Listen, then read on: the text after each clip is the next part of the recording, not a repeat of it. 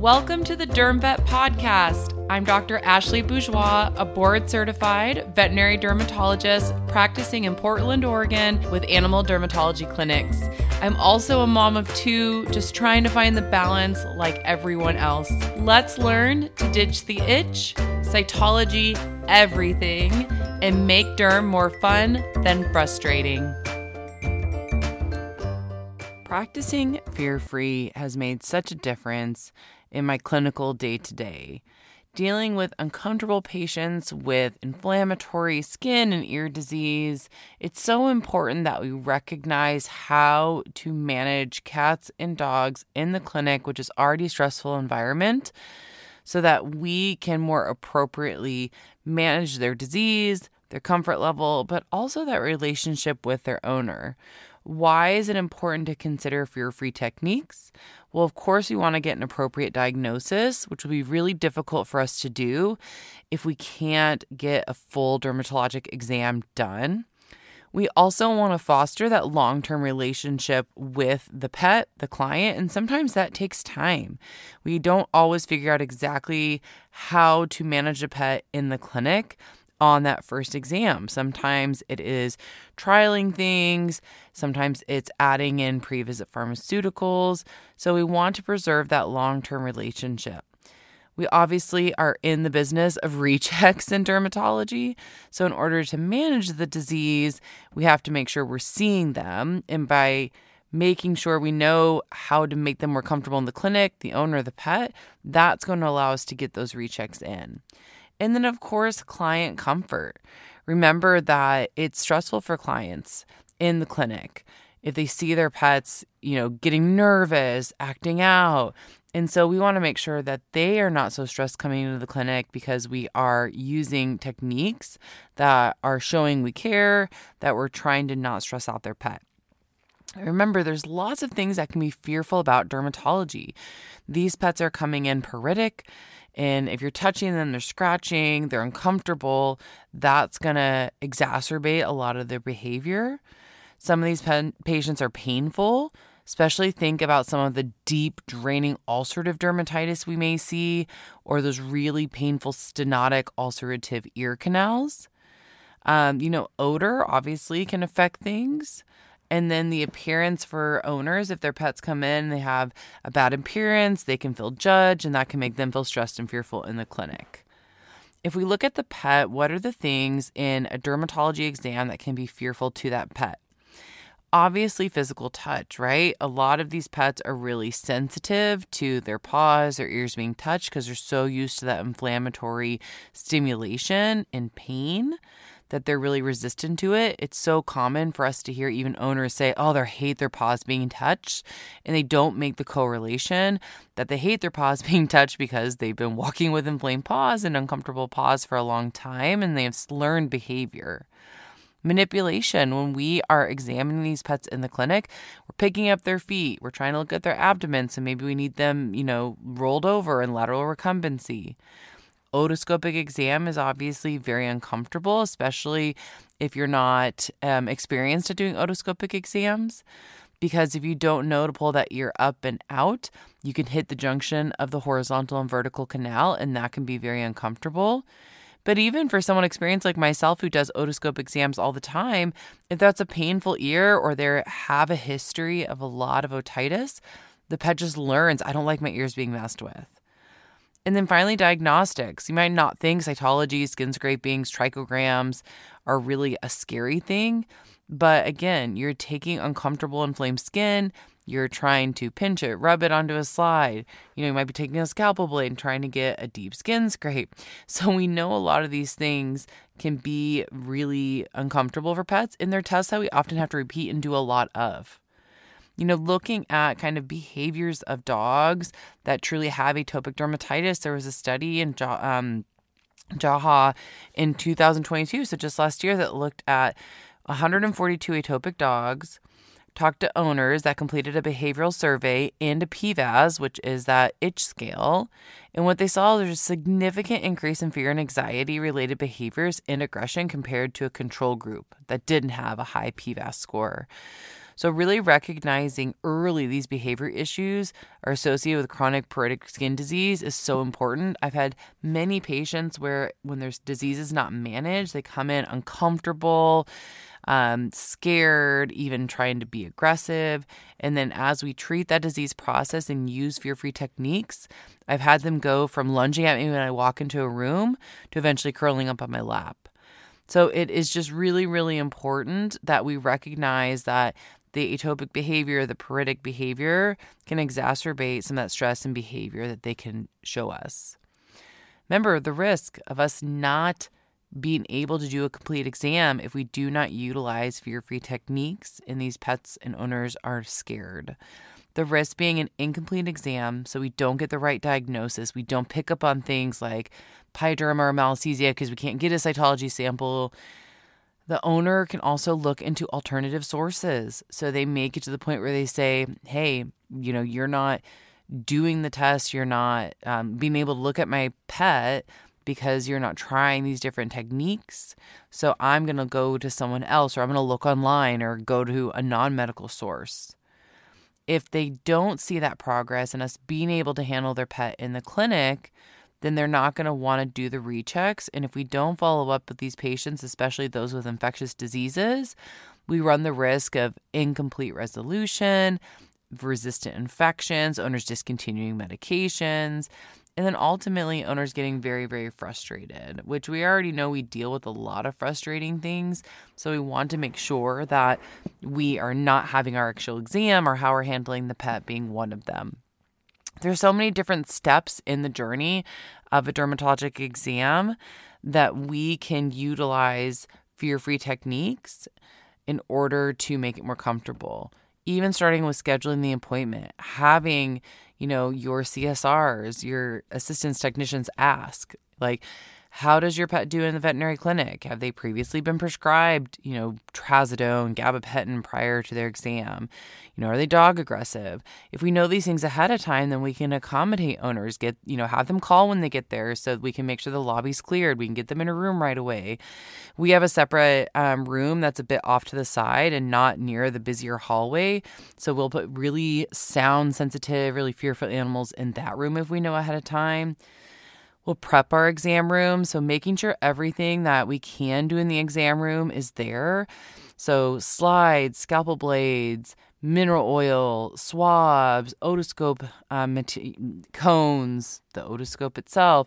So we have all in there so we can try to maximize doing as much in the room as possible, because we know that, not every pet, because they're all different, but a lot of them are much more comfortable being with their owner in the room. And then obviously educating ourselves on how to do the dermatologic exam and then setting future expectations. So let's break each of these down a little bit. So scheduling the appointment, again, streamline that process. Ask the owner. It's very simple. Ask the owner, get records if they've seen a previous veterinarian so you can see if there's any indications of what's been helpful, what has not gone well. You can do things like music therapy. So, we have like classical music that plays in our lobby.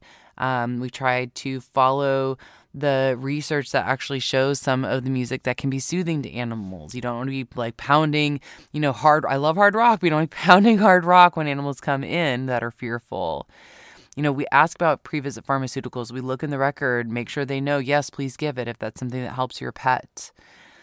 And then having a dermatology intake form. So because dermatology has such an extensive history, if you have owners fill out a form ahead of time, that can really pinpoint information you can get quicker so that you are able to kind of guide your conversation in a more streamlined way.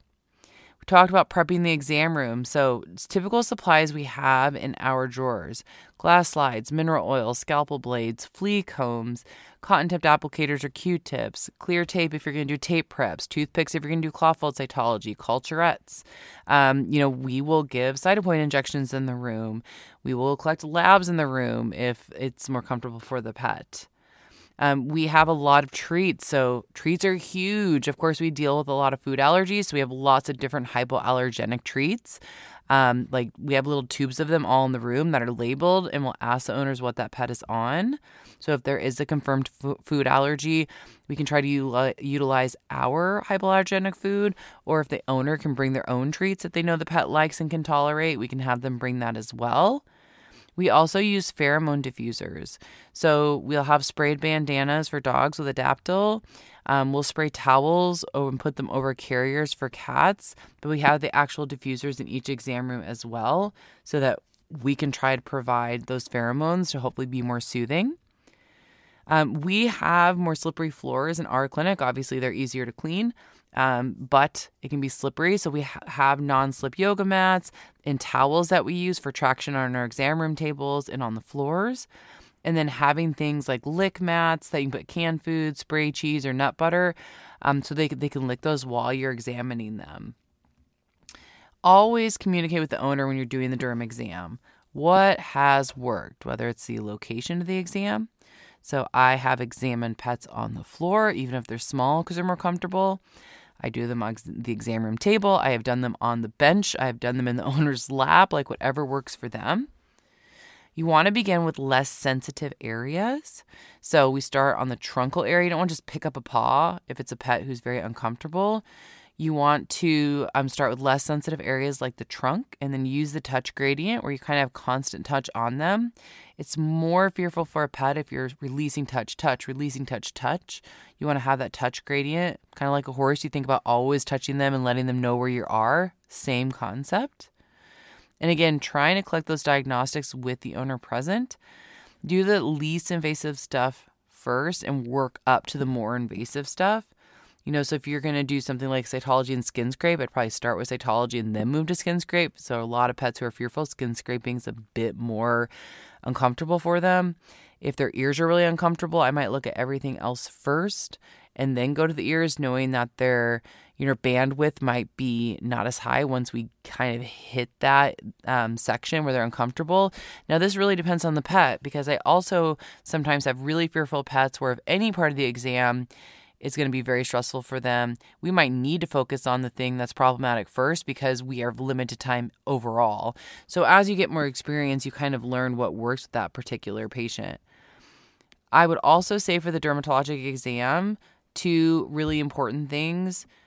1, sedation is your friend. I have lots of patients. I've had a lot of ear cases lately where we're trying to go in there. They're screaming. They're uncomfortable. They're painful. I can't get a good look.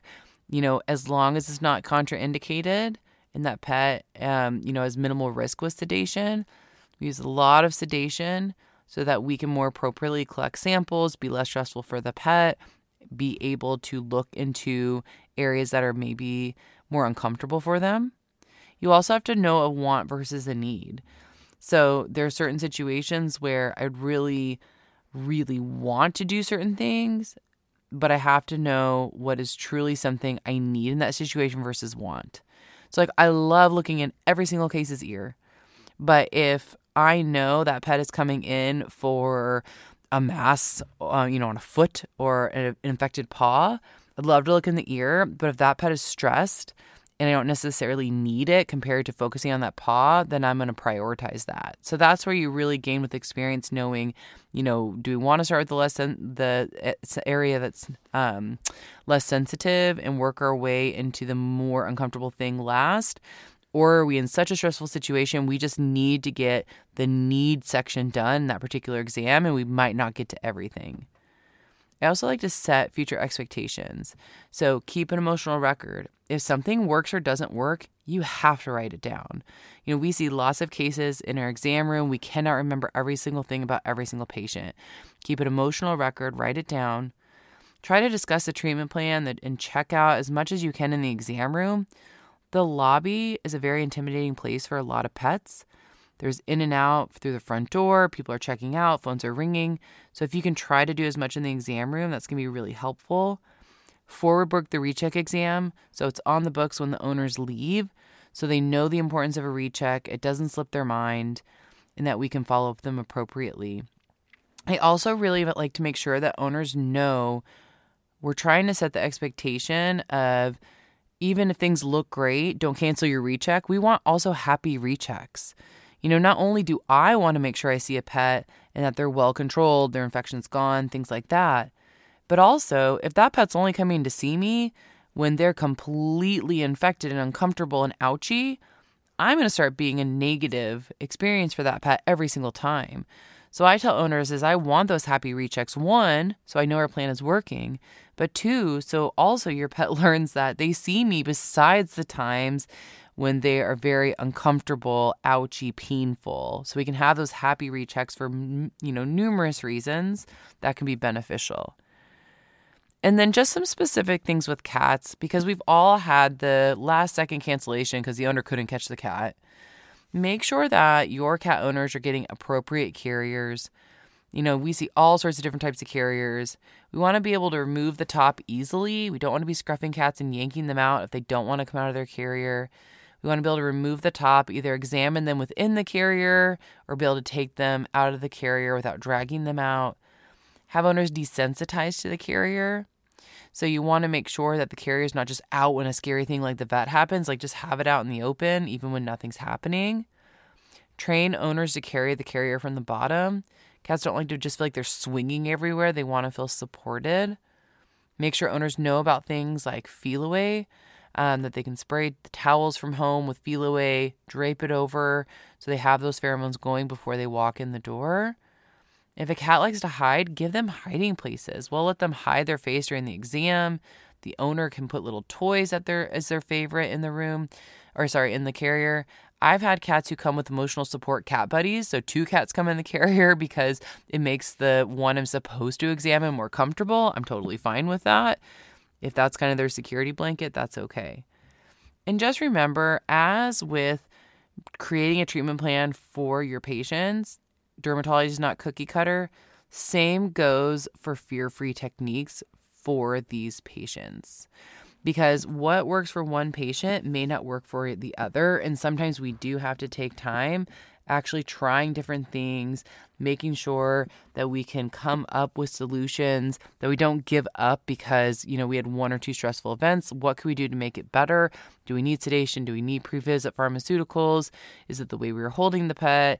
Would they do better in the room of the owner? Are they protective of the owner? They're less stressful away. All of these things are very independent for each particular unique pet and each unique owner.